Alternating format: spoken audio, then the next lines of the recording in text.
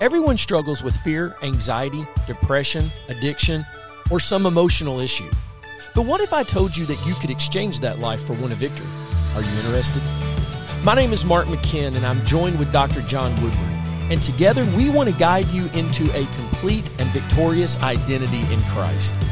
Our desire is for everyone to know Christ as Savior, Lord, and life, so that you can live victoriously, disciple strategically, and counsel effectively.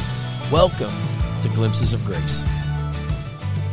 Welcome to Glimpses of Grace, episode number 15. This is Mark, and usually I am joined by Dr. John Woodward, but today's episode is going to be a little different, as we want to give you a preview of a new audio resource available to all of our followers. And this resource is called The Christ-Centered Christian.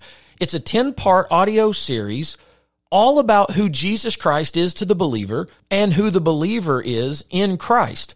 Each of these 10 episodes is about 15 minutes each, and I think it's going to be a really great resource for new believers. It's a great resource for children, for students, but it's going to be a really good listen for everyone to really understand what does it mean to be called a Christ-centered Christian. This resource is available through Champions Arise. This ministry was founded by Edmund Speaker back in 2011. It's managed out of Brazil. And Edmund, as well as a man named Kent Darcy, kind of collaborated with Dr. John, and they wrote these scripts.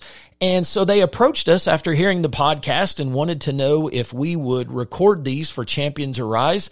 And it's really exciting to think about because these programs are going to be used by Transworld Radio to reach men all over the world. So big thank you to Edmund for allowing John and I to record this series, but also to be able to record it to offer it as a resource for all the people who are following Grace Fellowship International.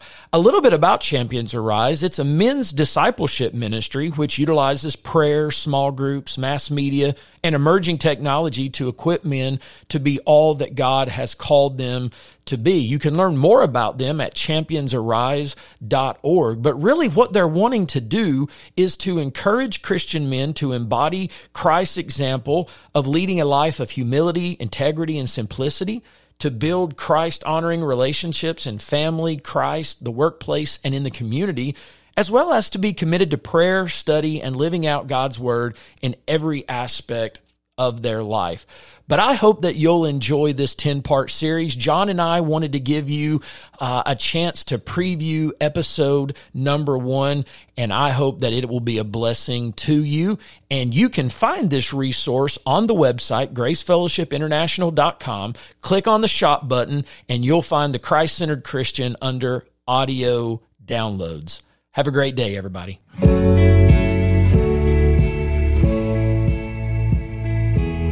When you hear the word Christian, what thoughts come to your mind? Older women serving in church? People that are against anything fun? Maybe you think of Billy Graham or Mother Teresa.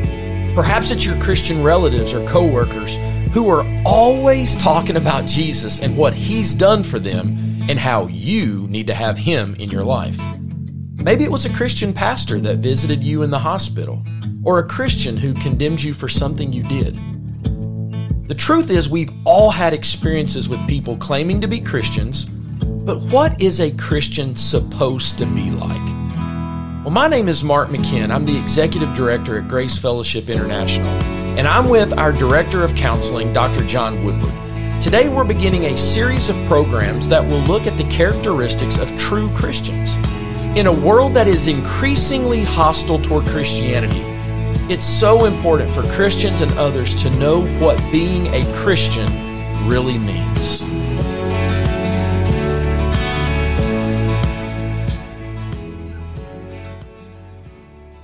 So, John, the word Christian means different things to different people.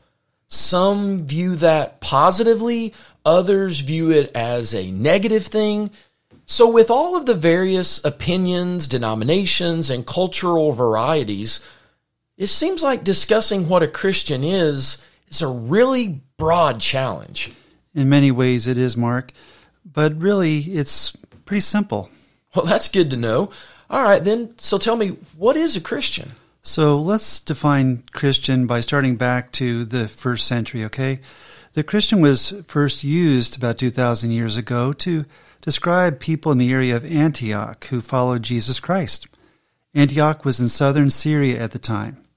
They were called Christians because, unlike their Jewish counterparts or the Romans or Greeks, they confessed that they followed Jesus Christ alone and lived according to his teachings. Okay, yeah, that makes a lot of sense. A Christian is a believer in Jesus Christ. So we agree about that. But really, it's more than that, isn't it? Because in the Gospels of Matthew and Luke, for example, they report that even the demons, quote, believed, unquote, that Jesus was the Son of God, but of course they weren't Christians. No, they're not. But it's important to know that the Bible says the demons believed that Jesus is the Son of God. They recognized him.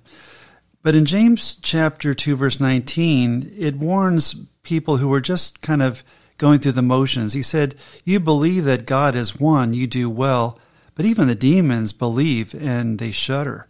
So simply believing the fact that Jesus is the Son of God isn't enough to be a true Christian, right? Right. The key is found in Galatians chapter 2, verse 20, a verse that we appreciate so much here at Grace Fellowship, right, Mark? Yeah, it's so true. Why don't you read it for us? Sure, I'd love to. Galatians chapter 2, verse 20. I have been crucified with Christ, and I no longer live, but Christ lives in me. The life I now live in the body, I live by faith in the Son of God, who loved me and gave himself for me. Thanks. Now, this is such a powerful scripture because when Christians declare Jesus is Lord and believe in their hearts that God raised Christ from the dead after he was crucified, we actually exchange our old life for new life in Christ that empowers us to live in a new freedom. Paul writes about this in Romans chapter 6, verse 5, when he says, "For if we have become united with Jesus in the likeness of his death, certainly we shall also be united with him in the likeness of his resurrection." Wow. Well, John, we've just read two very important and powerful scriptures when discussing what a Christian is. If I'm understanding you correctly, when we accept Jesus Christ as our Lord, it's almost like we have a new identity.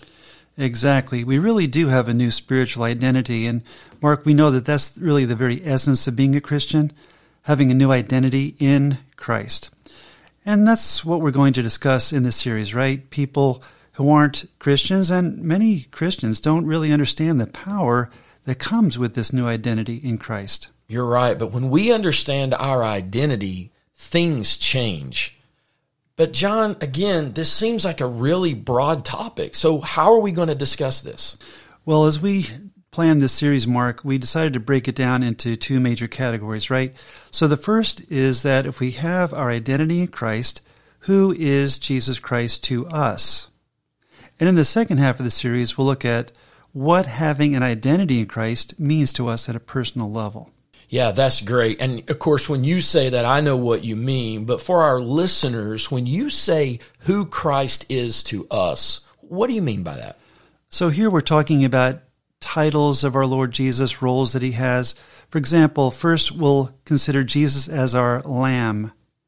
In the book of John, for example, it says that when John the Baptist was baptizing people and when Jesus came to him to be baptized, remember the verse where he said, "Behold, the Lamb of God who takes away the sin of the world." That's Gospel of John, chapter 1, verse 29. Yeah, I understand that. Powerful. As our Lamb, Jesus is taking away our sin. Exactly. And the second key way that Christ impacts us.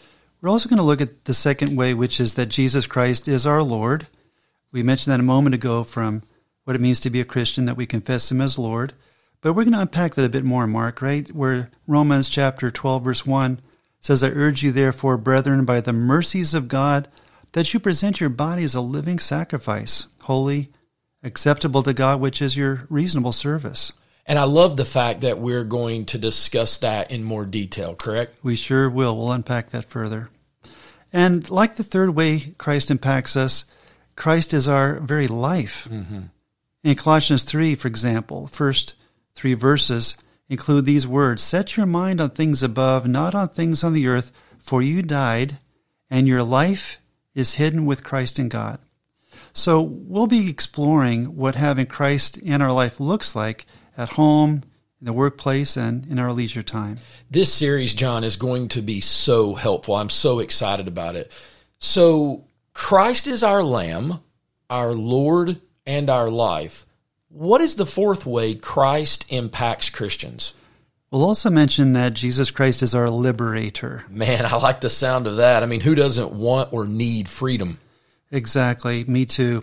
Jesus said to those who believed in him, this is in John's Gospel, chapter 8, "If you abide in my word, you are my disciples indeed, and you shall know the truth, and the truth shall make you free." To be free from the sin that so easily entangles us. So right. And Jesus really offers that kind of freedom, right? We'll talk about freedom from sinful habits, temptations. We'll also look at the fifth way that Jesus Christ impacts us as believers in him, and that is that Christ is our leader. Or should be. I mean, John, think about it. We say that, but I really question how many people live out that truth. It's interesting that you would say that, Mark, because as we move into the second half of our series, we're going to see how our self-centered flesh can get in the way of embracing our identity in Christ and really letting him be the leader that he should be in our lives. Wow, man, that is so interesting. Can you clarify that just a little for us? Right. Let's do that. So after we become Christians, we still have the choice of living a self-centered life. For example, being a slave to fears, hurts from the past, or habitual sin, or we can live a Christ-centered life. Remember the wonderful testimony of Hudson Taylor, that pioneer missionary to China in the in the 1800s. He called this the exchanged life, a term we like so much here at Grace Fellowship, right, Mark? Right. Where we give up our right to what we deserve or want in favor of allowing God to do his will through us.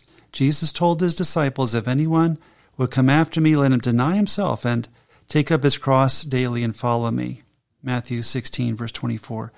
We often don't want to deny ourselves, and that reflects the battle that often rages between our flesh and the spirit. But as Christians, embracing our identity in Christ can give us victory in that battle, right? That's so encouraging. And so in the second half of this series of sessions together, we'll look at 4 reasons that this is true. And the first reason it's true that we can have victory in the battle is that we are children of God. That's our identity. 1 John 3, verses 1 and 2. "Behold what manner of love the Father has bestowed on us, that we should be called children of God, and such we are." We'll talk more about that. Being children of God changes our very identity, which changes our privileges, our abilities, and the doors that are open for us. Will you explain what you mean there? Well, by doors that are open for us, we're saying that, for example, a leader of our country, let's say a favorite uncle, we will still be who we are in terms of our identity, but our identity with him would allow us to do things that our own natural identity wouldn't permit us to do. I see. And that's exciting to think about, right? Because if my uncle, my favorite uncle, was the leader of the country, it would really open up a whole new level of life for me, wouldn't it? It sure would. And so when we compare that to Jesus, who is the King of Kings and Lord of Lords, if we're identified with him, the one to whom all authority and power has been given, that opens some wonderful doors for us. It does. Well, in this series, what is the second benefit then of being in Christ? Well, we'll identify a second blessing in terms of our identity in him, and that is that in Christ we are a new creation. At the core of our being spiritually, we're a new creation, as it says in 2 Corinthians 5, verse 17. "Therefore, if anyone is in Christ, he or she is a new creation. Old things have passed away. Behold, all things have become new." I have some questions on that one when we get to it. But what is the third benefit of being in Christ? The third benefit we'll discuss is that in Christ we are a citizen of heaven. That reminds me of the old hymn, "When we all get to heaven." What a day of rejoicing that will be. When we all see Jesus, we'll sing and shout the victory. Oh, I love that hymn too. Me too. We're going to discuss then how being a citizen of heaven affects us as believers here and now. Okay. This is really going to be an informative series. So far, we've seen that as one who is in Christ, we are children of God, new creation, citizens of heaven. What is the last benefit of being in Christ that we'll discuss? Well, we'll conclude by looking at how in Christ we are God's workmanship. Yes, we are. And I think people really need to grasp that. We are God's workmanship. Right, Mark. Paul wrote in Ephesians and told them, "For we are God's workmanship, created in Christ Jesus for good works, which God prepared beforehand that we should walk in them." Ephesians 2, verse 10. There is a lot in that verse. Exactly. So often we dwell on our flaws, our failures, our negative emotions, ways we don't meet the standards we have set for ourselves or God has set for us. But as God's workmanship, we are what God wants us to be and equipped for what God wants us to do. But more important, as Christians, since we are God's workmanship, it's important to know God's view of what a Christian is. And that's what we'll be looking at in the series together. This all sounds very interesting. But John, we've covered a lot. Will you please review what we'll be discussing in this series? So in this program, we've looked at a summary of the whole series, right, Mark? We've talked about how, as true believers in Christ, as Christians, Christ is our Lamb, and all these start with L to help us remember them. That's good. Christ is our Lord. Christ is our life. Jesus Christ is our liberator, and he is our leader. And then in the second half of this series, we'll explore how when we are in Christ, we are children of God, we're a new creation, we are citizens of heaven, and we are God's workmanship. So together these 9 benefits are the core of leading the exchange life Paul described in Galatians 2:20, which we'll mention once again, this great verse that we appreciate so much. I have been crucified with Christ, and it's no longer I who live, but Christ lives in me. The life I now live in the body, I live by faith in the Son of God who loved me and gave himself for me. When we have finished the series, we will have learned how being in Christ gives strength and wisdom and freedom to us as believers. Thanks, John. This sounds like an important and exciting series. I look forward to hearing and learning in more detail what it means to be in Christ. Today we begin a series that will look at 9 ways God has equipped Christians to live an exchange life. This material was based on the work of Grace Fellowship International, and you can obtain more information on the exchange life at gracefellowshipinternational.com. Our goal is to guide you into complete and victorious identity in Christ. I'm Mark McKinn with Dr. John Woodward. Thank you for listening.